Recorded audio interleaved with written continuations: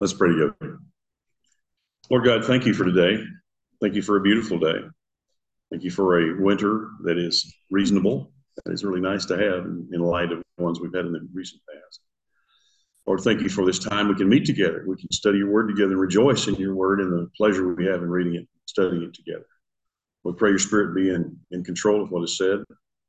Lord, you would open our hearts and minds to your meaning, what you want us to get out of this evening, how it ministers to each one of us individually and collectively. So Lord, be with us as we study. In Jesus' name we pray. Amen. Got some barn burners on Marcy's monologue today. By the way, this first one, this guy was bragging about how long he'd been reading prophecy. He starts out by saying he purchased Billy Graham's book, Approaching Hoofbeats, back in 1983. Well, my mother-in-law gave me this one back in 1972, and that was 52 years ago. So that's how long I've been doing it. So anyway, I just wanted to show you that. I was tickled I still have the book. What's that? I'm an old guy. Yeah, that's true. Anyway, this guy's point, very good point, and same thing with Hal Lindsey. He's saying he looked at that book again recently, going back to see what it said, to see what kind of relationship it had to what we see today, and he makes some really interesting observations. He said the stark differences between then and now leaped off the pages, he said. The Antichrist rides. He says, in the last 6 years, we've heard of a guy by the name of Klaus Schwab in the World Economic Forum. That's very much like an Antichrist. He's not him, obviously, but I don't think. But he certainly is standing up as being a type of Antichrist for sure. And by 1983, he had heard of a group. Remember, we used to be really afraid of the trilateralists. Oh my goodness, they were horrible. And of course, they just went away. But now it's the globalists, so it's the same thing, really. Threat of nuclear war, and I don't think there's any threat of nuclear war simply because it's not biblical, but unless you talk about Armageddon. But in the book by Billy Graham, he mentioned about the possibilities of the devastating nuclear war that could happen back 40 years ago. And what he said there, what I think is interesting, he mentioned two people that, let me see, this was a bulletin of atomic scientists in a headline on January the 23rd. They reset their doomsday clock back to 90 seconds from 30 seconds, I think is where it was, because they think the threat of nuclear war had decreased because the Ukraine war is over. I'm going, well, there never was really a Ukraine war if you really get into it. I won't go there, but that was just Putin trying to put down all the oligarchs and all the corruption, and he did a pretty good job of that. And we really helped out Ukraine by sending them so much money. It's ridiculous. Somebody calculated that if we took that money from Ukraine and split it up, at least partially, to the people who were devastated in Maui, we could have given each family their $50 million. But what do? We sent it to Ukraine. Anyway, economic peril. Now listen, this one is straight out of my head, I guarantee it. The national debt at the time that Billy Graham wrote that book in 1983 was $1.4 trillion. Today it's 34.1, and by the end of March it's going to be 35 trillion. So what he said here, and I agree with this 500%, he said the Lord's restraining hand is the only reason the world has not experienced the worst inflation and the biggest economic collapse in history. Because he's waiting, essentially, for people to come to faith before he saps us out of here, before he brings on the tribulation. And the last one is about the pale horse. These are all things out of Billy Graham's book. He said, last year, an interviewer asked this particular author, he asked him if I thought the writers of the apocalypse were already active in the world. And I said, no, but types of them are. And that's what this guy says too. He says he's convinced the rapture will happen before the judgments open. But he said, although there's violence, pestilence, and substantial number of deaths occurring in our current world, the totals fall far short of what the Bible says is going to happen after the tribulation starts. One of the first seals, a fourth of the people in the world are supposed to die, just from the seals now, not the trumpets or the bowls, just the seals. And that today, that'd be 1.5 billion people. So if you think about all the people that died in World War II, it was only 75 million. Now, that's a lot of people, 75 million people. That's nothing like 1.5 billion. So the time is rapidly approaching. This guy says that we're going to see the fulfillment of what Jesus or what John wrote about in Revelation 6, where it says sudden destruction will overwhelm the world, and that's definitely going to happen. So we're going to get that. Anyway, that was good. Now this next one is pretty interesting too. This particular guy, his name is Bill Wilson. He coined the word stupidocracy. And so he writes these articles about, okay, here's another example of stupidocracy. So he says, we're living in an era where we are being told one thing, but the opposite is true. That's what I'm going to be talking about, by the way, on the 18th and the 25th when I do my prophecy stuff here Sunday night. Think about some of the hardcore stances made by corporate media that are now proven to be false. Now listen to these things. And you know this is true. These are false. COVID and mRNA shots are both safe and reliable. There was no evidence of voter integrity issues. The January 6th protest was an insurrection. The U.S. border is secure. The Hunter Biden laptop story is fake news. Joe Biden never took money from the Chinese. Climate change is the reason behind massive worldwide migration. If that climate change,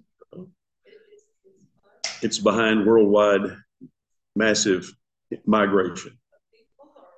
People.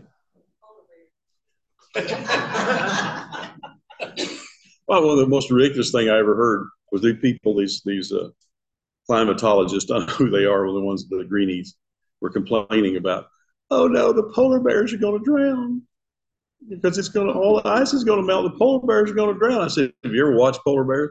They like the water. They swim real well. They have no problem in the water. These people are so silly. And the last one's free speech must be protected from misinformation. Free speech must be protected. It's just comical. I'm sorry. So this guy says, if you don't believe this propaganda, you and people like you are threats to the world, threats to democracy. That's what they say. Oh, what a bunch of nonsense.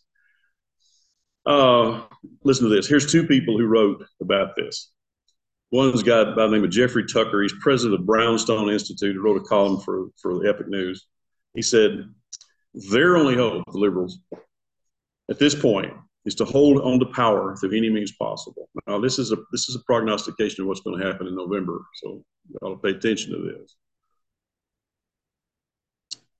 It's they who don't believe in democracy. Indeed, they fear it more than ever, in every respect. They are against it in politics, also in economics and education and the culture and media. Democracy means competition and consumer choice, whereas they want cartel-based control. And then another guy, Robert Knight, who wrote on the Washington Times, he said, quote, again, the liberals, first order of business is to defeat Donald Trump by any means possible, wielding the legal system like a stiletto. The second is to get rid of as many election integrity safeguards as possible. This is what, quote, democracy looks like in communist and third world countries. At some point, more Americans in every state need to wake up to the fact that elections have consequences and that saving democracy, quote unquote, has become shorthand for one-party tyranny. Perhaps the donkey party could adopt a more honest slogan such as vote Democrat, help destroy democracy. By painting opponents as threats to democracy, they issue a license to would-be tyrants at all levels of government to silence speech. So then this guy, thankfully, mentioned what I wanted him to when he first started talking about democracy. He said, layered on top of this tyranny, the corporate media are shills for the Democrats with dogma about many different things, as we've already seen, obviously. He says we ought to understand that they want to get rid of all Christians. They want to get rid of all white people. They want to get rid of all Trump supporters because they're all a threat to democracy. And then he says what I wanted him to say here. and that is that we do not live in a democracy. America has always been a constitutional republic, and I'm sick of hearing them say democracy, because that's not true. Democracy is just the mob rules. It's you have to vote on everything. In other words, if you want to change the rules about dog catchers, everybody have to vote on it. But we have a representative democracy, and so a representative republic, excuse me. So he says the threats to your freedom are in plain sight, and you hear them every day. To heed them, say it with me, stupidocracy. That's true. I really like that. And Damon Duck. There's a new guy, and I haven't heard of this guy. He's potentially a very strong candidate for the next position of the Prime Minister of Israel, if Netanyahu goes away. His name is Nir Barkat, B-A-R-K-A-T. I hadn't heard of him before, but he's really good. He said, jihadists want to kill all non-Muslims. Now, this is the interest. This is the logic now of Muslims. Think about this. I'm talking about the radicals. This is their logic. Number one, kill the little Satan. That's Israel. Next, number two is kill the big Satan. That's the United States. Three is kill all other non-Muslims. Isn't that everybody? Especially the ones that won't actually convert to Islam. So that's it. So they get real specific about this. It says we are Friday people. We're going to kill all the Saturday people. Then we're going after the Sunday people. What does that mean? Muslims celebrate their religion on Friday, the Jews on Saturday, we on Sunday. So that's what they talk. That's how they do. Islam is more than a threat to the Jews. It's a threat to all humanity. So Barkat added, we should be very clear and make sure the Iranians understand that they will not get away with using proxies against Israel. And what are the proxies? The three H's. There's three of them now: Hamas, Hezbollah, and Houthis. So you're not going to get away with using proxies, because we know you're behind them, but we're coming after you. That's what he's saying. Isn't that cool? I love it. I think he should talk like that. Guy's name is Nir Barkat. He's an Israeli official. It doesn't say what he is, but that's N-I-R is his first name, B-A-R-K-A-T. I had never heard of him before. Israel. Yeah, absolutely. He's being truthful.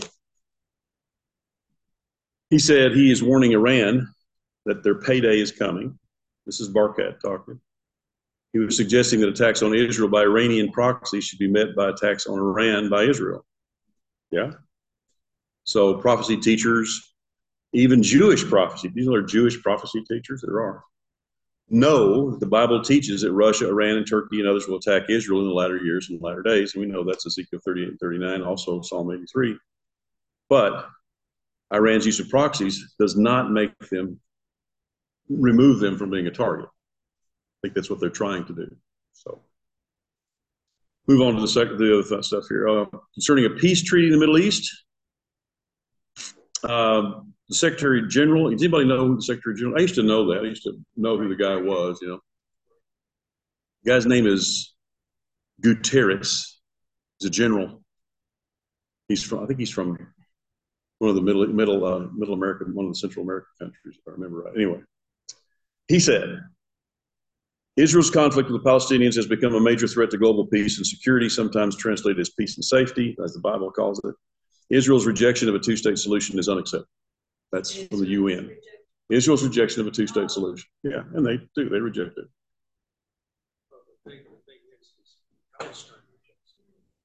Well, actually, what Palestine wants is get rid of the Jews, period. So we don't care about a two-state solution. We just want to wipe out the Jews. They do. Number two, on January 25th, there was an article posted that appeared in the Washington Stand, which I'm not familiar with, the 7 most outrageous moments of the World Economic Forum, which just happened last month. Now, this, if you haven't heard of some of this stuff, this is where they get together, the World Economic Forum, World Health Organization, and others get together, and they talk about what they're going to do in the future. They call them, those things they're working on, the 2030 Agenda for Sustainable Development Goals, SDGs. And there's 17 of them. But they met in January, and this is some of the things that happened during that meeting. a godless pagan ritual that called upon a shaman to heal planet Earth. That's where they started it. A digital ID to track anything you do, including your finances, vaccinations, travel, etc. They want that to be worldwide. A global tax to finance world government. UN wants that. A way to force the media, and when they say the media, they're talking about Facebook and X and TikTok, to silence sources that criticize the globalist agenda. In other words, force others to end freedom of speech. A way to keep leaders out of office, Trump. Power for the World Health Organization to put restrictions on nations during potential crises or plandemics. I'm going to say it, plandemics. That's what the last one was. And allow a limited amount of pushback. That's what they came up with. But concerning that, they have a schedule for dozens of international meetings and a countdown clock in the future. It's going to show how many years, months, days, hours, minutes, and seconds it is until 2030. That's when all these SDGs, these 17 SDGs, are going to go into effect. A lot of them have to do with what I just read you. World control from World Health Organization, world control economically from the World Economic Forum, and many other things too. There's 17 goals anyway. They went into effect on January the 1st, 2016, but they're supposed to culminate in 2030. How would they enforce that? That's the difficulty. People start pushing back. They don't have any power. Oh, it's already started. Yeah, they're pushing back dramatically against it. France and Germany, you've seen all the stuff about all farmers are blocking all the roads in France and in Belgium and in Germany. They're doing that. They're pushing back against it already. It's not going to go anywhere, I don't think. Yeah, they pulled into the area of government in Paris, and they backed up these big old trucks, and then he started spraying manure on all the cops.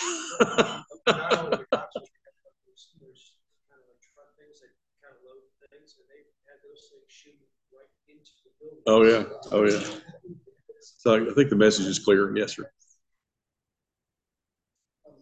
Not mistaken, according to Scripture, we can't have the one world government and everything until after the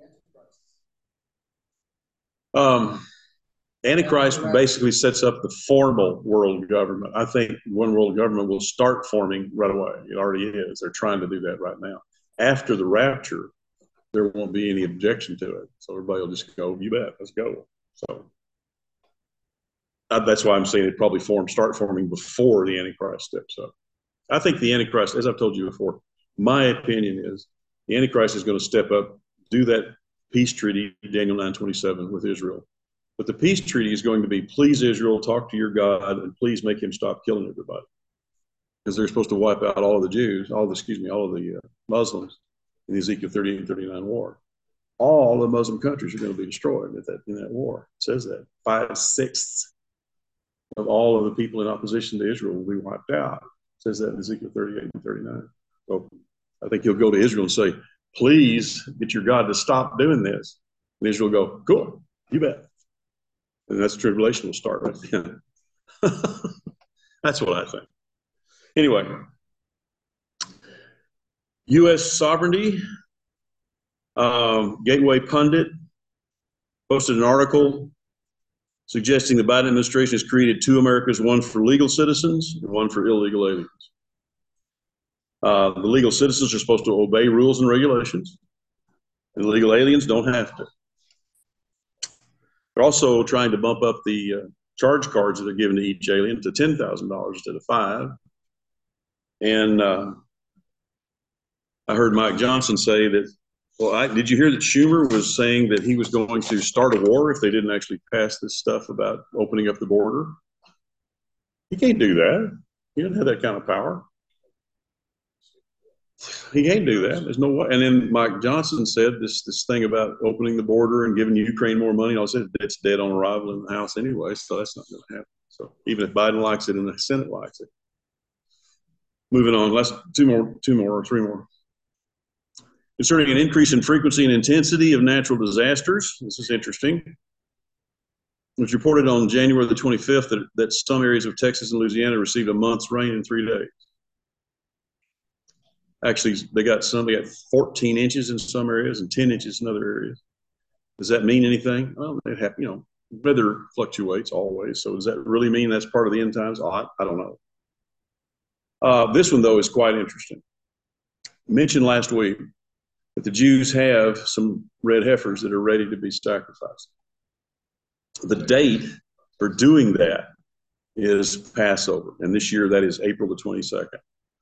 So if Netanyahu, and this is interesting too, Biden's effort to remove Netanyahu from office, and he's trying to do that, are forcing Netanyahu to rely on his religious parties and his coalition of parties to keep him in power. That's the way they work in Israel now. There's 120 seats in the Knesset, and there's not one party that can control 61. So they have to have coalitions of parties. And I don't know how many are in Netanyahu's, but it's like 7 or 8 different parties. He has to rely on the religious parties to stay with him so he can remain in power. If he ever gets below 61, they'll have another election. And so he's doing what the religious parties want to do. What do the religious parties want to do? Kill a red heifer, make the anointing oil, anoint the priests, and build the temple, build the tribulation temple, basically. So that may mean that they'll do exactly that. I think that's interesting.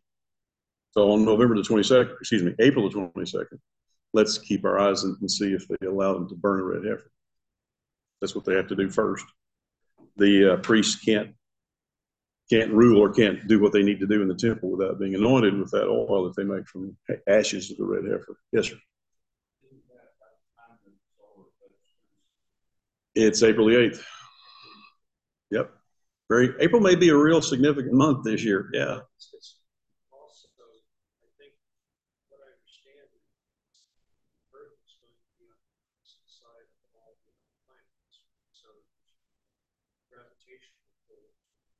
I hadn't heard that part, but I don't doubt that. There's some kind of yeah.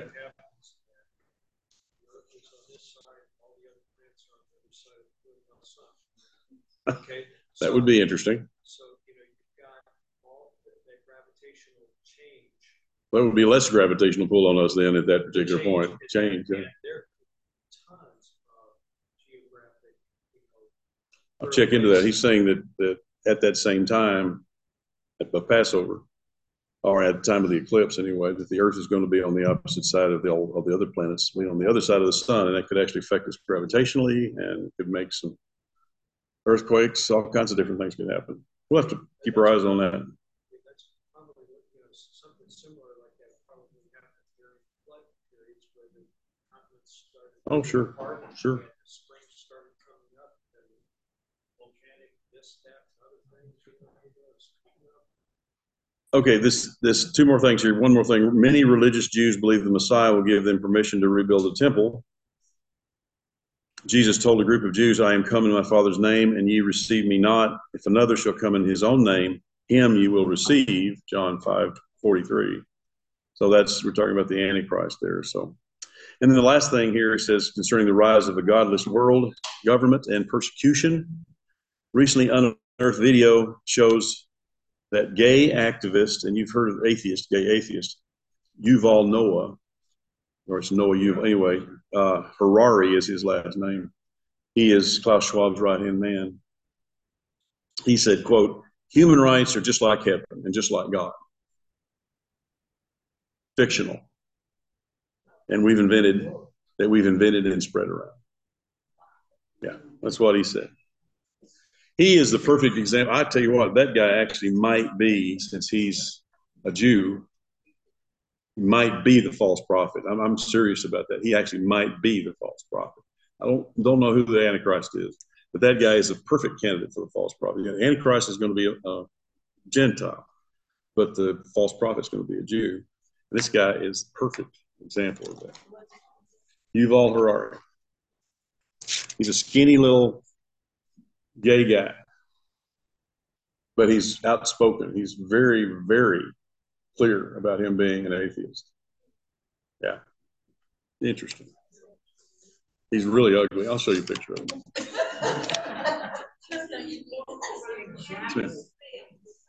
Harari, Harari, I believe. Ari, Harari. Yuval Harari. Yeah. He's number 2 in the World Economic Forum. Klaus Schwab's number 1. He's number 2. Okay. We are in Luke chapter 8. And you will all recognize this very well. This is the parable of the soils. Quite interesting. I think we all know and understand it, but let's get into it. There may be something here that you might not fully grasp yet, so let's talk about it. Some of this stuff, this introductory stuff I found is really interesting. I think I'm going to astonish you by repeating the good news of salvation that comes out of the Bible and the blessings that come along with it. Each of these blessings has a corresponding verse, and I'll tell you what those are. I think after you hear these blessings, it's kind of amazing that you think anybody would reject what God has provided, because it's such a wonderful thing. But people do. So let me read them to you. Number 1 would be forgiveness of sin, Acts 10:43. Number 2 would be freedom from sin's tyranny, Romans 6:1-7. Number 3 is justification, Romans 3:20-28, meaning the same thing as being made righteous. Number 4 is eternal life, John 3:16. Number 5 is peace with God, Romans 5:1. Number 6 is adoption into the family of God, Romans 8:15. Then the indwelling of the Holy Spirit, 2 Timothy 1:14. The filling of the Holy Spirit, Ephesians 5:18. Empowering of the Holy Spirit, Acts 1:8. A clear conscience, Hebrews 10:22. Hope of heaven, 1 Peter 1:4. Mind of Christ, 1 Corinthians 2:16, but the mind of Christ is revealed in the word of truth, John 17:17. So this parable of the soils that we're going to go through here answers really the question of why throughout redemptive history most people have rejected. That's a shame, but that's the truth. I'm going to read you some verses out of Matthew and Luke that actually point to that. First one is Matthew 7:14, and it says, "But the gate is narrow, and the way is straight that leads the way to life, and few are they who find it." And then you've got Matthew 22:14, and that says, "For many are called, few are chosen." And then Luke 13:23-24 says, "And one asked him, 'Lord, will only a few be saved?' That is, delivered from the penalties of the last judgment, made partakers of the salvation of Christ. And he said to them, 'Strive,'" in other words, fight hard against the devil, "to enter by the narrow door. Force yourselves through it. For many, I tell you, will try to enter it and will not be able." Many will, but won't be able to. So this is an interesting statement, and this isn't me, this is somebody else, but Jesus tells us that through the parable, the issue is not the gospel message itself, through this parable of the soils. It's not the gospel message. It's also not the skill or the method used in presentation of the gospel message. The only determining factor is the condition of the people's hearts. And I've got some... The ones presenting? No, the ones hearing the parable. Matthew 12:34 says, "You offspring of vipers, how can you speak good things when you are evil and wicked? For out of the fullness, the overflow, the superabundance of the heart, the mouth speaks." Also, Matthew 15:18 and 19 says, "What comes out of the mouth comes from the heart. And this is what makes a man unclean and defiles him. But what comes out of the mouth comes from the heart. And for out of the heart come evil thoughts, reasonings, disputings, designs, such as murder, adultery, sexual vice, theft, false witnessing, slander, and irreverent speech. These are what make a man unclean and defile him." Not washing your hands. That was his answer to people. Why? How come you weren't washing your hands? All they did was just kind of go. That was it. It was ceremonial. So also, Scripture tells us in both in the Old and New Testaments, they're very descriptive about an evil heart. And I've got a whole bunch This blew me away too. Again, this isn't me. This was dug out by somebody else. But here are words that describe our hearts if we're not saved. You ready? I got the verses to go along with them. There's a lot of them. Wicked, Proverbs 26:23. Desperately sick, Jeremiah 17:9. Perverse, Proverbs 11:20, Psalm 101. Evil, Genesis 8:21, Jeremiah 3:17. Insane, Ecclesiastes 9:3. Unclean, Jeremiah 4:14. Deceitful, Jeremiah 17:9. Disloyal, 1 Kings 15:3. Errant, Psalm 95:10. Unrepentant, Romans 2:5. Unbelieving, Hebrews 3:12. Blind, Romans 1:21. Deceived, Isaiah 44:20. Hardened, Ephesians 4:19. Proud, Proverbs 16:5, 21:4. Greedy, 2 Peter 2:14. Foolish, Romans 1:21. Idolatrous, Ezekiel 14. Rebellious, Jeremiah 5. Stubborn, Jeremiah 5:23. And dull, Acts 28:27.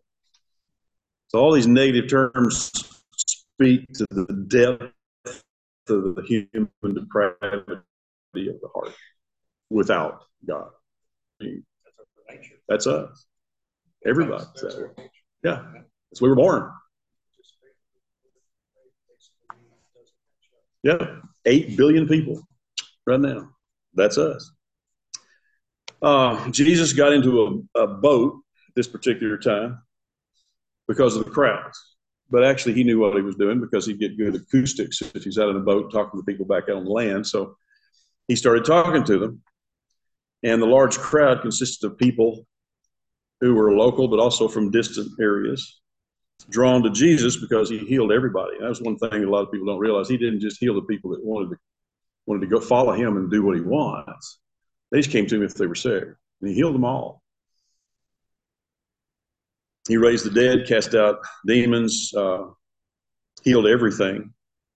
Actually, he even restored things to people like eyes and movement and things like that. He spoke to the crowds, though, through parables, as we know. That's basically stories that speak spiritual truth, no doubt. But also, if you're tuned in, makes the truths vivid and interesting and unforgettable and easily remembered. But he also said he would reveal the truth only to his faithful followers. When we go to Mark 4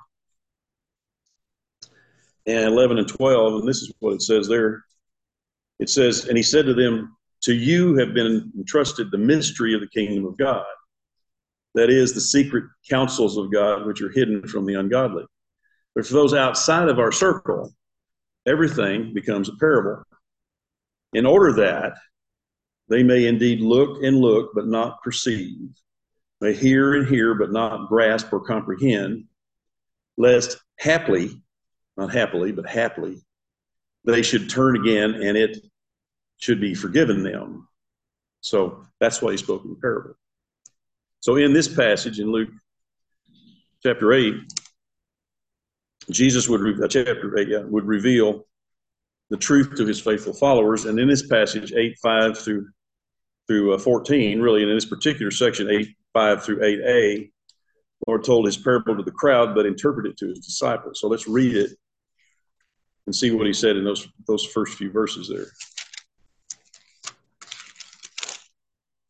He said, and when a very great throng was gathered together, the people from town after town kept coming to Jesus. And he said in a parable, a sower went out to sow seed. And as he sowed, some fell among the traveled path. It was trodden underfoot, and the birds of the air ate it up. And some seed fell on the rock, and as soon as it sprouted, it withered away, because it had no moisture. And other seed fell in the midst of the thorns, and the thorns grew up with it and choked it. And some seed fell into good soil, and grew and yielded a crop 100 times as great as originally expected. So what he's saying there, the Lord told his parable only to everybody, but he only told the meaning of it to his disciples. The activity described, of course, was familiar to everybody that was there. Back then, the way to sow seed was broadcasted. You actually threw it out of the sack. and scattered seed by hand. The road mentioned is probably pathways through the field. It's not like a highway or a major pathway. It's a way to walk through the field. So it was tamped down and hard, and so the seeds wouldn't be able to penetrate the ground. And so the seeds couldn't penetrate, and so the birds came along and ate them. The rocky soil didn't mean there were rocks showing or anything. It probably just meant there were rocks just below the surface. In other words, there was no way for the roots to get down very far.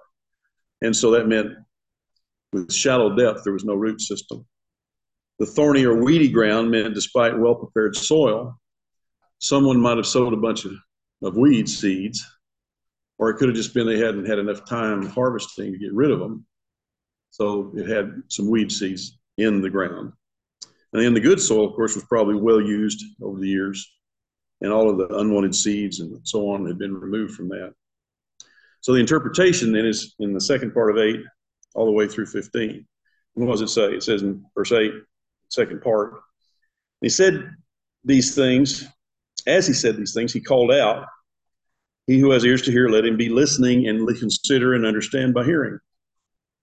And then when his disciples asked him what his parable meant, he said to them, "To you it has been given to come progressively to know, that is, to recognize and understand more strongly and clearly, the mysteries and secrets of the kingdom of God.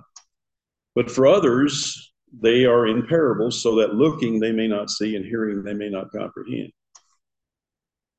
Now, the meaning of the parable is this: the seed is the word of God. And this is interesting because when he had another parable later on, he actually mentioned that he was the sower, but in this case, he just mentions that the seed is the word of God.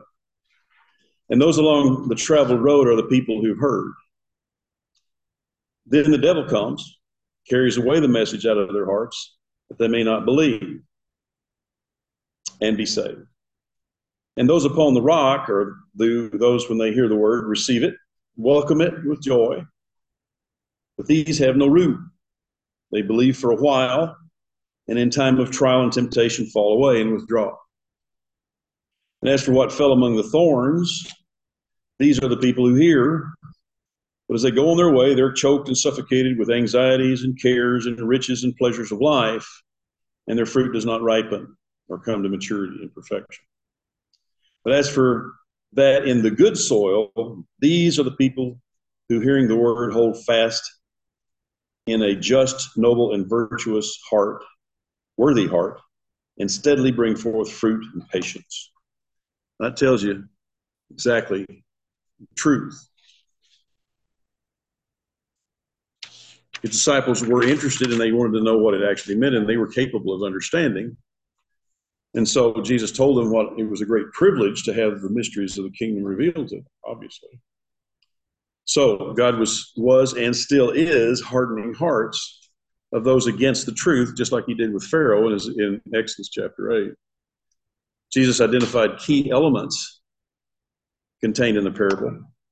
And like I said, he didn't name the sower like he did in the parable of the wheat and the tares in Matthew chapter 13. But in this particular case, the seed's the word of God. And we went through each one of those. That the pathways were just hardened ground that people tramped. The seeds couldn't penetrate.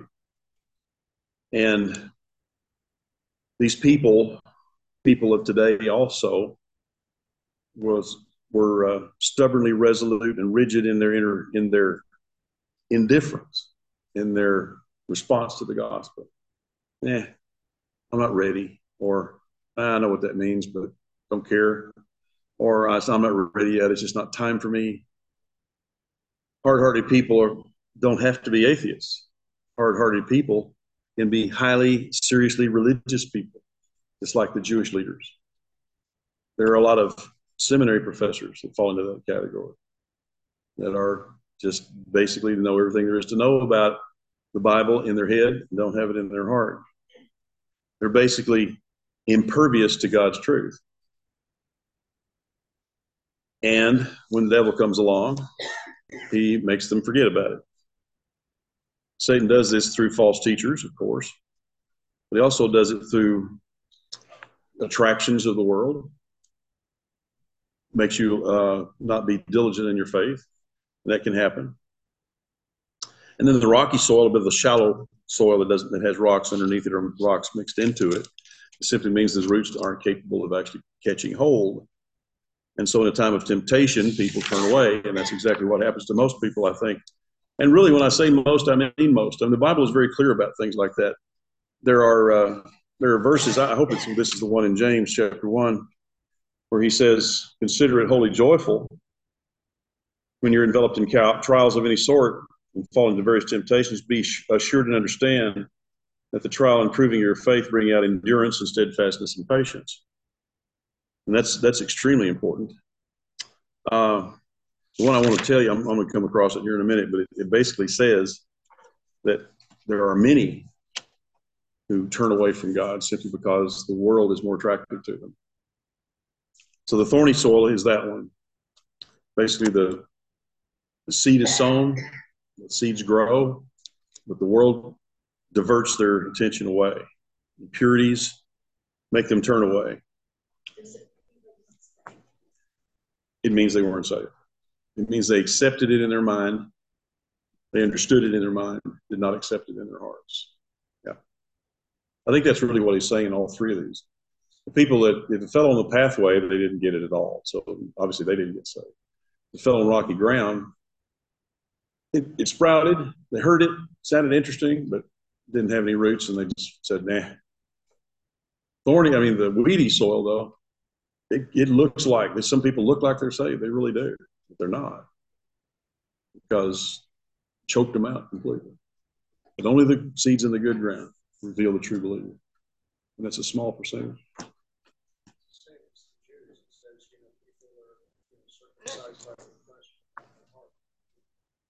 Well, that was the circumcision that God was talking about. Do it physically, sure, but he was talking about circumcision of the heart. And that's what we're supposed to do, circumcise our heart. What does that mean? It means cut off yourself, put yourself behind everyone else, be humble. That's the whole idea. Humility is the only way to salvation.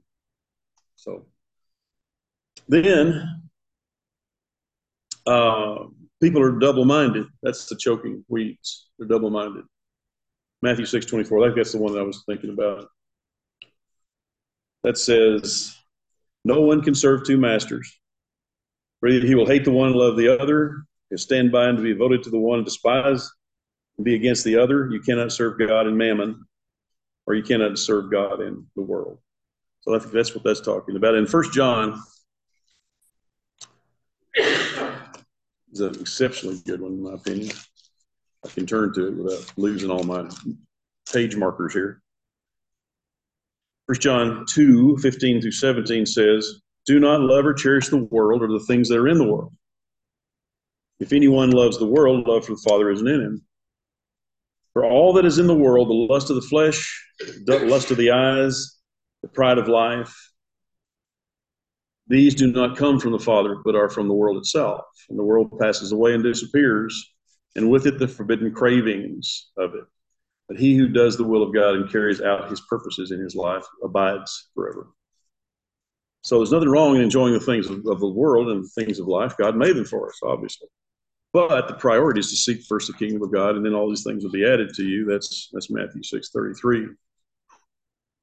So the seed in the good ground. People understood the word, accepted it, hold it fast, and hung on to it in obedience. And that's the way that works. And so the seed will grow and mature, bear fruit. Of course, good fruit is good works. And I like this statement. Good fruit is good works that accompany salvation, including both attitudes and actions. Now, I thought that was important. Not just actions, it's attitude. Attitude fruit produces action fruit. An attempt to generate action fruit apart from attitude fruit produces legalism. Yeah, I know. This is good. Attitude fruit. Let's put it this way, attempt to generate action fruit without attitude fruit first produces legalism. You have the wrong attitude. And that's what the Pharisees did. So fruitlessness is a mark of false, non-saving faith. I'll read you out of John 15:2.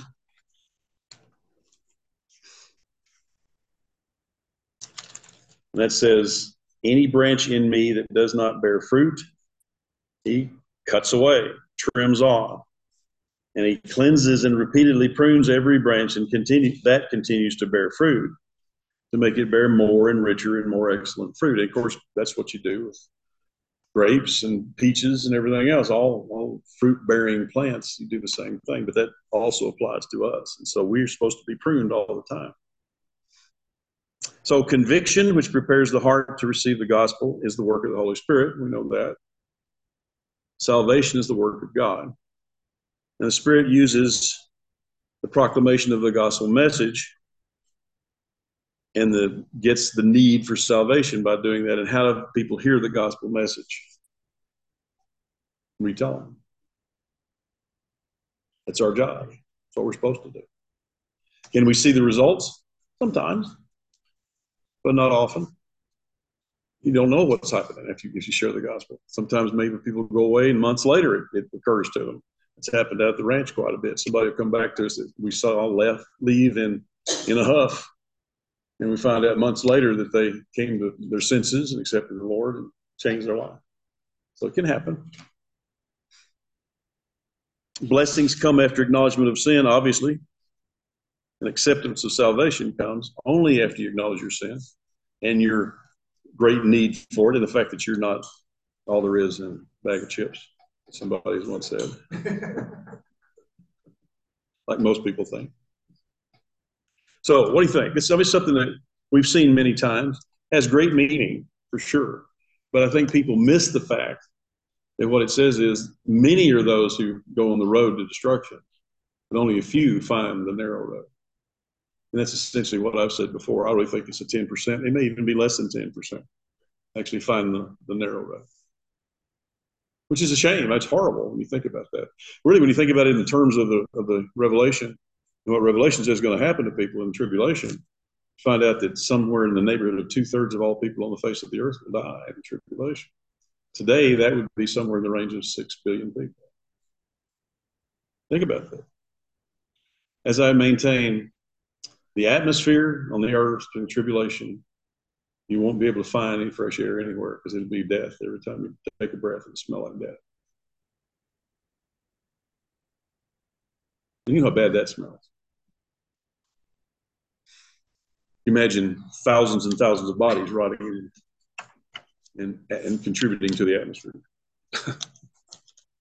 Any questions or comments? I'm through.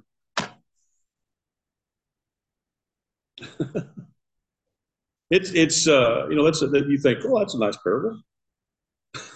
Well, it is. It's nice. It just condemned about 3/4 of the world. Really, I mean, it's sad. It's a horrible thing. It really is. Seed that falls on good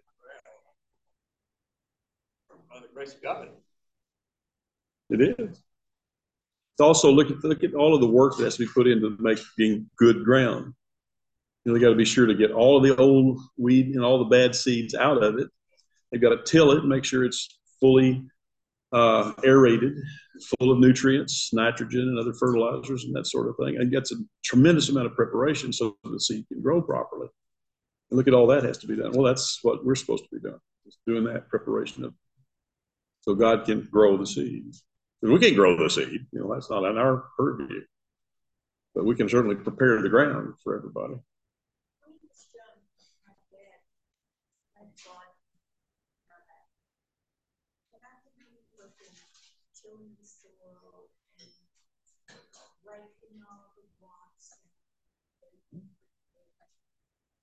That's the kind of soil that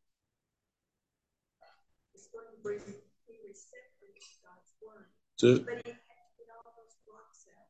So before you accept His word, you've got to break up the soil, break up the hardness of their heart, and break up, get out the things that go wrong there before they can hear God's word. Absolutely, it is.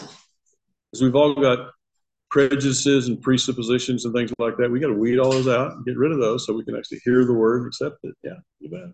So it's very analogous to preparing a garden properly, obviously. That's what that means. Aware of those things in your life. Mm-hmm.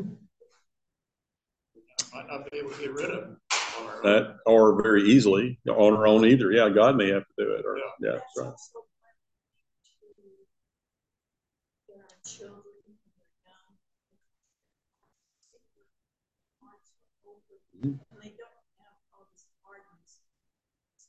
Amen. The children are actually, it's easier, obviously, to get the child down the right path than it is for an adult, because adult, you got so much stuff to get rid of if you're an adult. Yeah. Or you have to get their attention is the hardest thing, I think. Like the old story, farmer needed his neighbor's mule to pull out a stump. And his neighbor's a real nice guy, and he said, "Can I borrow your mule?" He said, "Sure." So he took the mule over to his property, tied the stump to the mule, and said, "Go, yeah," Mule just sat there. And he started yelling at him, and Mule just sat there. So after a long period of time, he got real frustrated. So he went back to the farmer and said, "Your mule won't do anything. He won't pay any attention to me." He says, "Oh, I know. So let me come with you." So he went with him to where the mule was. And the farmer brought along a 2x4. And he walked over real calmly over the mule and just whacked him over the head with that 2x4. And the mule got up, started pulling like crazy, and pulled that stump out of the ground. And the neighbor said, "Why didn't you hit your mule?" And he said, "Well, you got to get his attention." That's the same way with Christianity. It's the same thing. How many people need to be hit upside the head with a 2x4? Well, a whole bunch of them. So. That's, the thing is, the church, has basically failed on the side of one another, and each other out. The building, because they're better. The building, so afraid of discouraging someone. You get over that by knowing the Word of God tremendously, and you read it all the time.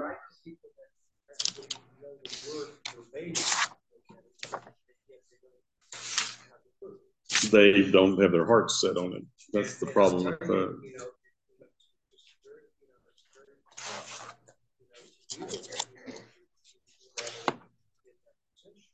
So true. Gary?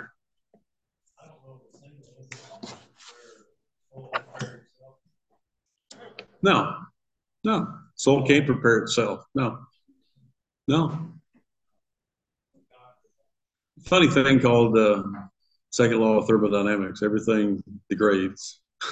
So you leave a field alone, and what's it going to do? It's going to just degrade, and weeds are going to grow. And around here, mesquite and cypress are going to, cedar will grow. So very good. Anyone else? Let's pray. Lord God, we praise you. We thank you for this time. Lord, your word is so powerful and it's so deep. And Lord, we confess that many times we read and we think we understand, but if we stop and contemplate, it's exactly what it means to us in our day as compared to, and obviously trying to translate what our day looks like back into what your day looked like so we can understand it better. We find an awful lot of depth there. We find an awful lot more meaning when we do that, because your Bible was written at different times and many thousands of years ago in some cases. And that's the way we should interpret it. What was going on back then? Why did you say what you said at that time? So much of what you said actually applies to us today the same way, but sometimes it applies to us in a different way because our society is different. So we need to read in context and understand it better, and we do. So thank you for giving us that knowledge that we can do it that way. That's true hermeneutics. That's the proper way of interpreting what you have written down for us. So thank you, Lord, for that. We praise you for all of your guidance and all of your many blessings in our lives. We pray for those that are sick. We pray for those who are suffering for various reasons. Whether it might be illness or just bad situations or the loss of someone, or there's all kinds of things that are going on in this world as always. And that's why we need you, Lord, so desperately. Because you can ease our hearts, remind us of salvation, remind us of renewal, remind us of getting back with loved ones at some future date. There's all kinds of things that are so comforting. And we praise you for that, Lord, because you love us. You loved us first, Lord, before we loved you. So thank you for Jesus. Thank you for the infilling of the Spirit. Thank you for this time that we spend together. In Jesus' name we pray. Amen.